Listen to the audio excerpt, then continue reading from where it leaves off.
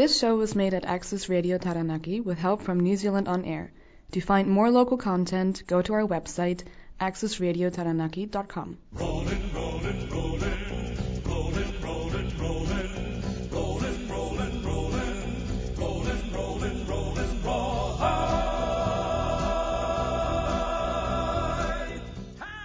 Good morning, New Zealand.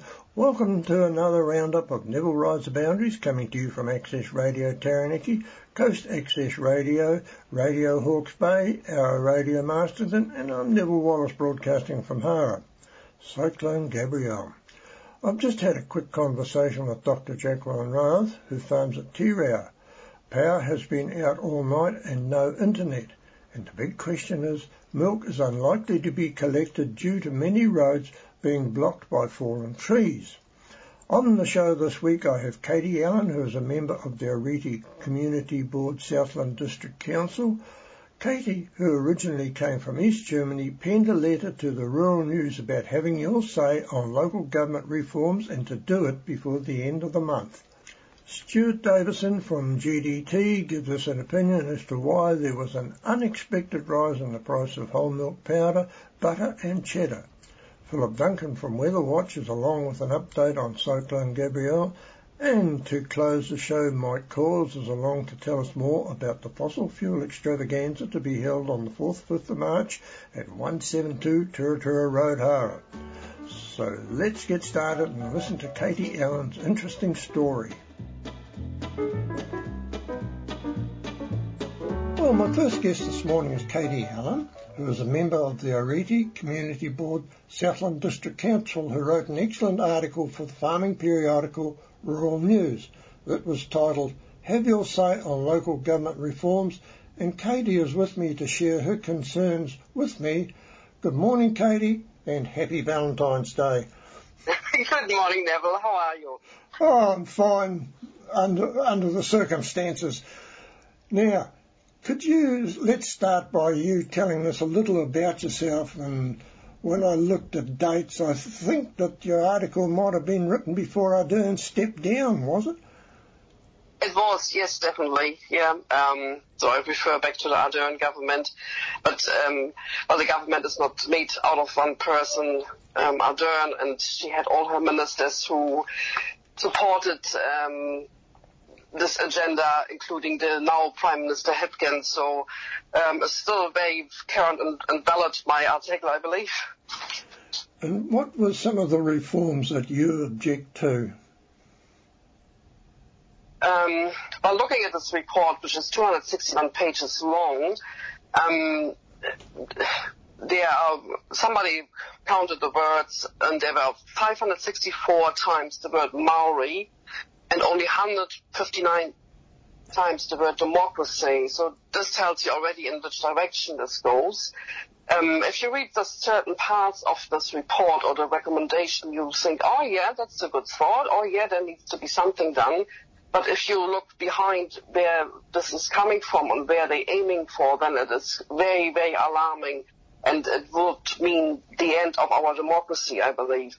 Because if you provide or give privileges and rights to people based on race, it is not a democracy anymore.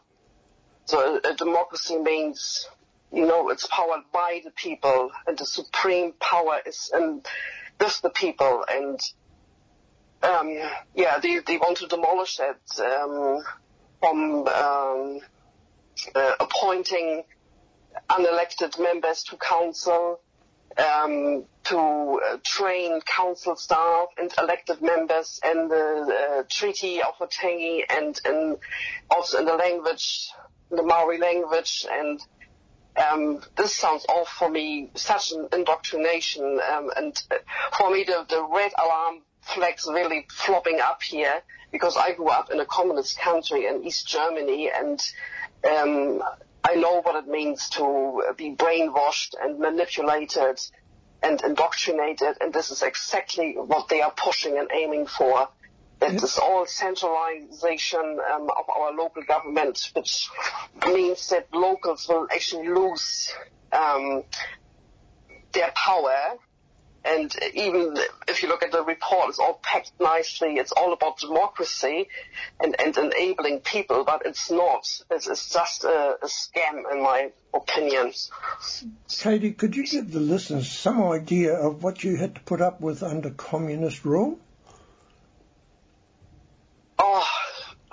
Well, I wanted to study, and I've been told, yes, you're a really good student, you can study, but you have to become a member of the Communist Party. Saying it's still in my mind, but my parents always say, don't tell anyone, because we had the Stasi, the secret police, so duping in your neighbor for being naughty, and everyone had a secret file about people. My parents had a file, I had a file. And Miss Ardern said, don't talk to your neighbor and report. We want to hear who's misbehaving. That so reminded me of the communist regime I had to grow up in. And some people say, oh, you must have missed not having bananas. And I said, no, I didn't, because you can't miss what you don't know. So for me, it was normal growing up with all bananas and oranges. But that's how isolated we were, how they cut out free speech completely. We had no connection to the outside world. So, and that's another point, what, is coming here, the free speech, that you're not even allowed to raise opinions if you say something about, all this Maori words and taking over what's going on here, then you're quickly labeled as a racist, or they pull the guilt trip card, what's all been done to the Maoris. I do not deny that injustice things have happened to the Maoris, but we live now here and now in the present, and our nation, and as a New Zealand citizen now, I'm part of that. We are all mixed. My husband is Scottish. I got British and Irish neighbors. I got Filipinos next door. We are all intermingled with each other. Why do we need to go back into these old-fashioned beliefs? I think it's such a step backwards instead of living peaceful with each other. This proposed report, if that goes into legislation, it will be such a step backward and will be the end of democracy. Now, Katie, you wrote that article. Have you had any feedback on that subject? Oh, yeah, I got a lot of positive feedback. Can you share some of that with the listeners, please? We've got about 3 minutes left. Yeah, I had a beautiful letter from Bruce. I tried to get hold of him, but I just read it out to him. I hope he doesn't mind. Bruce, greetings to you somewhere up in Waikato or Bay of Plenty. He wrote to me, when the mosque massacre occurred, Jacinda said, we are one people. Clearly a democracy. When Maori first arrived in New Zealand, they were one people. Then as time progressed, they divided into separate tribes. Unity was lost. Then they start killing one another. The same pattern has occurred right throughout Europe. For centuries, division brings conflict. Unity builds strength. Our successive governments have orchestrated a political time bomb. We are now witnessing governments giving unelected Maori privileged positions. This is not democracy. Buying votes is not a way to be a politician. That's corruption. Our soldiers fought and died fighting for our democratic principles. We are now faced with two choices. One, go with a Maori activist-focused dictatorship, or two, fight for our democracy. The abortion choices could have caused a civil war in New Zealand. The South African football issue could have escalated to a civil war as well. Potential time bombs. This systematic corrosion of our democracy that we are now witnessing could lead to a civil war in New Zealand. The question you may ask is, what can I do? The answer is simple: more than you share. Write to your politicians and councils. Make your view count. Support the men who died fighting for our democratic rights. The pen is mightier than the sword. Then we stand at the standard path on Anzac Day with a clear conscience. Anything less would mean those soldiers wasted their lives. And then he asked for a referendum. Yeah, that was quite moving, yeah.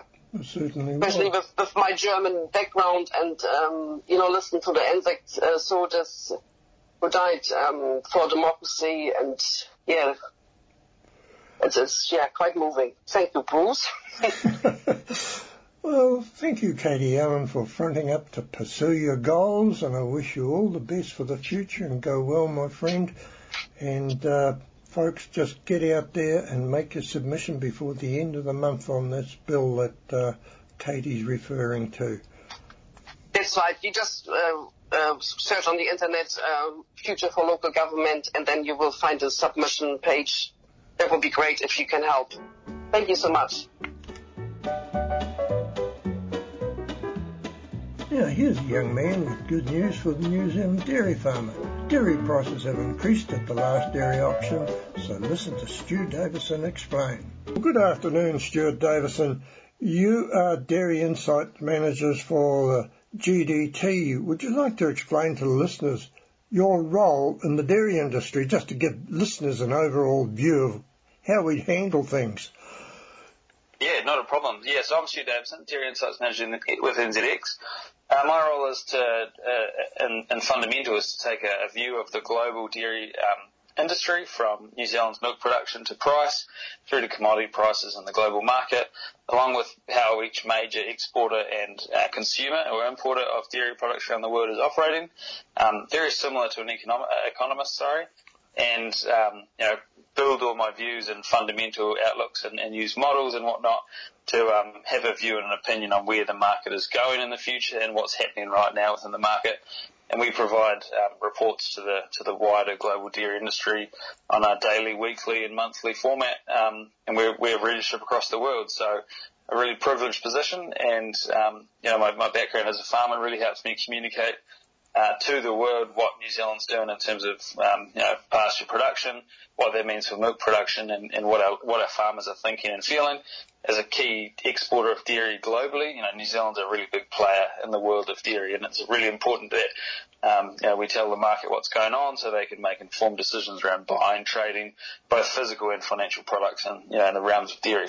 Listening to a few other, what would we say, dairy analysts, one I listen to quite often at midday, but I won't mention the name, I'll get into trouble. But the price has taken a turn for the better, hasn't it, Stuart? Would you like to explain to the listeners, in your view, as to why it's lifted? Yeah, definitely. So we've seen the GDT index move 3.2% higher last night in the fortnightly auction. So the first auction for February, and the first sort of auction without a lot of the world in sort of a holiday period. So early in January, obviously a lot of Kiwis were on holiday, as much of the Western world. And in late January, the Lunar New Year was happening in Asia, China and Southeast Asia. So we had a month of, pretty quiet period. Come to February, the first auction we've just had, and, the world was alive again. And we saw a very large participation from Chinese buyers, turning up to the market and really demanding whole milk powder, butter, and to a lesser fact, skim milk powder, but really helping the market push along. So this has been a demand-driven event. Prices increase when there's enough demand on this auction platform. And what it tells us in the simplest form is that dairy as a commodity is in demand again, and prices both locally and globally are going to keep moving higher, hopefully. Hopefully. Now, would you like to explain to the listeners just how the auction's conducted? Because I'm familiar with auctions of old where cockies sent their stock to town. They were auctioned in a communal atmosphere, and you saw a buyer from over there. He was from a meat company, and there was another one from somewhere else, and you knew there was going to be good prices. So how does that sort of thoughts line up with an international? Yeah, definitely. Not as much fun as standing on the rails in the stockyards, but a close second. So the way the GDT auction works is there are accredited and proven buyers dictated by Fonterra, and they're spread around the world. So the bulk of the buyers come from China, or North Asia is the region, and it's all electronic. So everyone sits in, they're all in their own offices in their own country, but they must be signed into the GDT platform to participate. Each round, each buyer must slot in how many tons of the volume they desire, and at what price they're willing to pay for that volume. And so the price moves up from a starting point. So in the first round, everyone puts in the volume they want. There might be up to 4 times or 5 times the volume desired than is offered, and that means that the next round is jacked higher. So the price moves up, and everyone has another chance to decide if they want the same amount of volume or less volume.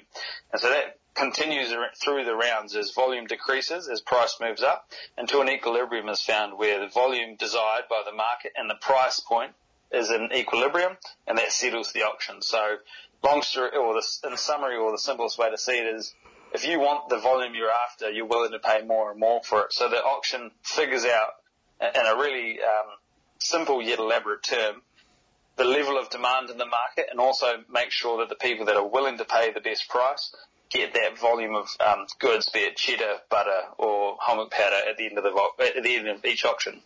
Because I was just going to say, Stuart, when it comes to markets like this, I was sort of thinking, going back to my days of the local auctions, when there was a lot of grass around, buyers would pay more, and when there was no grass, they would pay less. How do you determine how much product goes up? Yeah, so that's a tough one.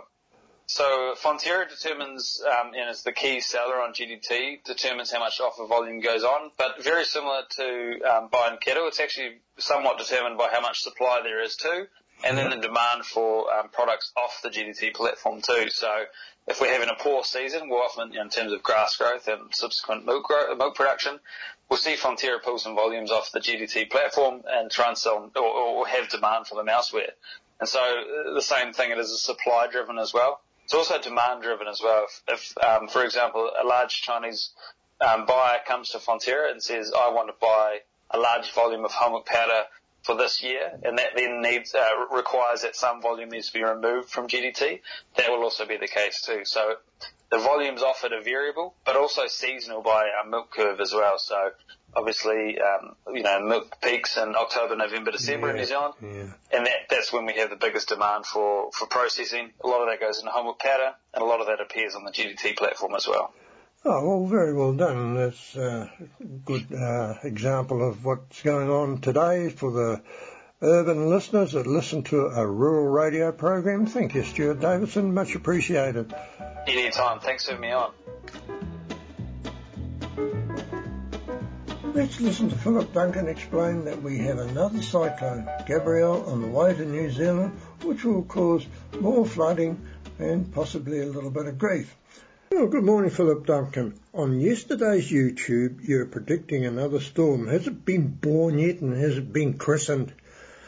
It has been, and by the time this goes to air, the storm should be currently over the country and starting to move away. So it's been called Cyclone Gabrielle, named by the Australian weather forecasters on Wednesday of last week.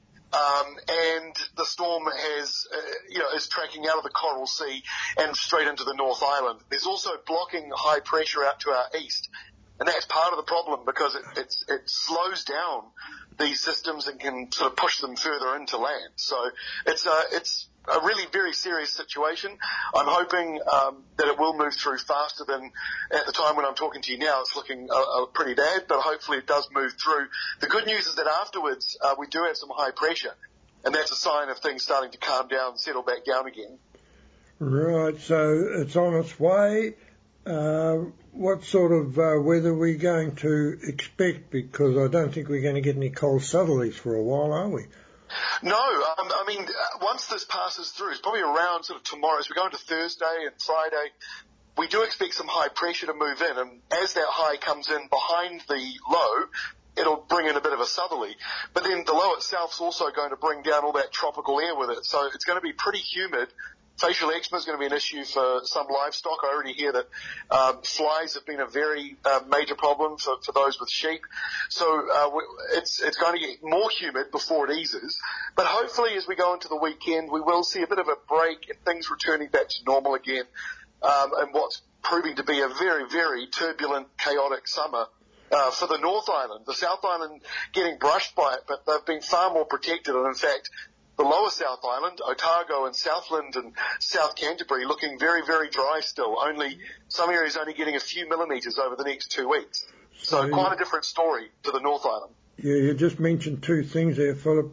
You could expand slightly more on them. Facial eczema affects cattle and sheep, and fly strike is another one too, which is quite bad. Where is that happening at the moment? Yeah, well, I'm hearing fly strike being a problem already in Taranaki. In fact, I was speaking to a reporter from Farmers Weekly from Agri HQ, Hayley and Driscoll, and she was telling me that they'd lost a sheep the other day from it, and it's been a real problem for them on their farm. She said they were slow off the mark. Like, she admitted that they weren't quite prepared for the explosion of flies, but I'd say a lot of people weren't. The rain that we got just a week or two ago around Auckland Anniversary Weekend at the end of January, that was the reason the heat and the humidity is the reason why we're seeing just this explosion of insects across the North Island. So we're going to be seeing more of that. And then, of course, the areas that have been very dry and have had some rain, that's the highest risk for facial eczema. That's where you have dead grass kind of rotting in the humid, warm weather. And so that's the highest risk for the facial eczema. So if you've had dry grass and now it's been raining on it, you're at that high risk for facial eczema. If your grass was really green and wet and growing well before all the rain came in, probably not so much of a problem for you, but it's going to be a more widespread issue across the North Island over the next couple of months. And the other issue is there going to be more lambs coming from the South Island to the North Island to finish them off? Because they won't finish them off either, will they? Yeah, well, I mean, that's certainly possible. It is very, very dry around the south, but then this cyclone's going to be bringing in rain to the South Island. We might even be seeing facial eczema problems in the south a bit more than we normally would. Oh, well done. Thank you, Philip Duncan, and we'll catch up with you next week. To finish the show today, we hear more intriguing news of an ancient motor that Mike Coyles found at a friend's shed's clearing sale day. The weather cyclones ravishing New Zealand took precedence, but let's get back to Mike Coyles. I've got a very unusual engine. I'll tell you about that first, and then we'll come back to the other stuff. It's called a hot air engine. Right. Now, I've actually heard of them, and I've read about them. Stirling made them. They were the common makers of them. But they're very rare today. They came out about the 1850 period, and they went to about 1915, which is roughly a 60-65 year period. But they were superseded by the arrival of the petrol and the kerosene engines. They started arriving, of course, after the 1900s. So the hot air engines went out. Now, for those, most people would know the Butler brothers who used to cut hedges around anywhere from Inglewood, coming south to Hara, Waverley area. I went to both the gentlemen have passed on now, and they recently, the nephews did, they had a sale there. And I saw this engine there and was quite intrigued by it, but I didn't know what it was at the time. Anyway, I purchased it and brought it home and took it to the workshop and stripped it down. I still wasn't sure what it was when I stripped it down. But unlike an ordinary engine, it doesn't have a spark plug or a magneto. It doesn't even have a carburetor. So then I started thinking, well, maybe it's not an engine. Maybe it's a compressor, perhaps, for blowing up car tyres or something, or maybe it's an early milk vacuum pump for a milking machine. Anyway, while I was cleaning it up and working on it, I found the name Robinson written across the front. So, of course, we go to Dr. Google today, and Dr. Google tells us that it was a hot air engine. And although it's got about a 4.5-inch diameter piston and a similar length stroke on piston, it only develops 1.5 horsepower. But hey, with just a little bit of flame underneath, you'd think, how on earth can a bit of heat or a flame make a piston move? Well, the hot air pushes the piston down, and then there's a water tank there, And it gets the end of the stroke, and the cold air brings it back. So it's push, pull. And, of course, this is connected to a conrod, and the conrod in turn is connected to a flywheel. And the flywheel, being on an axle, it spins around and gives a bit of momentum. And, of course, there's a little 3 or 4 inch pulley there, and you can drive whatever you can up to about 1.5 horsepower. So very unusual, but that will be there. Really? Now, just coming back to the, like you say, I've got a lot of different stuff that I display and talk about. I hold them up and get you fellas, get to the smoke coming out to you, tease you and see if you can guess what it is. And there's all sorts of little things like stuff the women would have used in the house, for example, a pie funnel, making a pie breathe or letting the pie breathe, talk about and, become interested in perhaps even joining the club, who knows? Now, how do they go about joining your club if they would like to, Mike, because not everybody's got tractors, but I've got a few old bits of gear myself that I'm sort of thinking, what do I do when I croak? Yeah, well, in the meantime, you join our club and you bring it to these show days. But yes, no, there's a lot of interesting stuff. We still find in sheds, people say, it's not much to find now, but there is. Vintage engines are still popping out of the blue. Well, like I say, this hot air one, it was totally unexpected, and it's the only known one in the area. It's sort of quite unique. Never been one at any of the shows. I've been going to the shows for the last 20 years, and I've never ever seen one at any of the shows. But we'll have that down there for the folk to look at this year. Well, that sounds like it'll be very unique, and I hope you've got insurance on it. Well, we do have insurance if things go astray, so the people are quite safe to come and know that they won't be run over by a vintage tractor, or if they do, there'll be insurance cover there for them to end them up and get them going again. But no, we don't run over people. We look after them very well, actually. We've got good safety in place. Yeah. Now, Mike, we're running out of time, but would you just like to remind people where and when the Fossil Fuel Extravaganza will be held? Yes. Okay, folks, it's in Hawera. Anybody that knows Turatura Road will just pop up to number 172 Turatura. Anybody that doesn't know it, have a look on your maps and you'll find it. It's just off Glover Road there. We're heading in the northerly direction. It's only, what would it be? 1 or 2 k's up the road. It's not far. It's very close to and handy to Hawera. It'll be on the 4th or 5th, like you were saying, of March. And there'll be all sorts of stuff there, not just vintage stuff, but army displays and steampunk will be there having showing their wares. They come with all the bells and whistles, as people that have seen them will know. It'll be a good family day out. All the fun of the fair. A lot of craft stalls and that type of thing, if we haven't told you about them already. Yeah. Oh, well, thank you, Mike Coles, for your time today, and let's look forward to having a fabulous weather for this 2-day event. Yep. Well, that's it, folks, for another week. Remember the Fossil Fuel Extravaganza on the 4th or 5th of March, and I'll be back next week with more interesting news. Ka kite anō. This show was made at Access Radio Taranaki with help from New Zealand On Air. To find more local content, go to our website, accessradiotaranaki.com.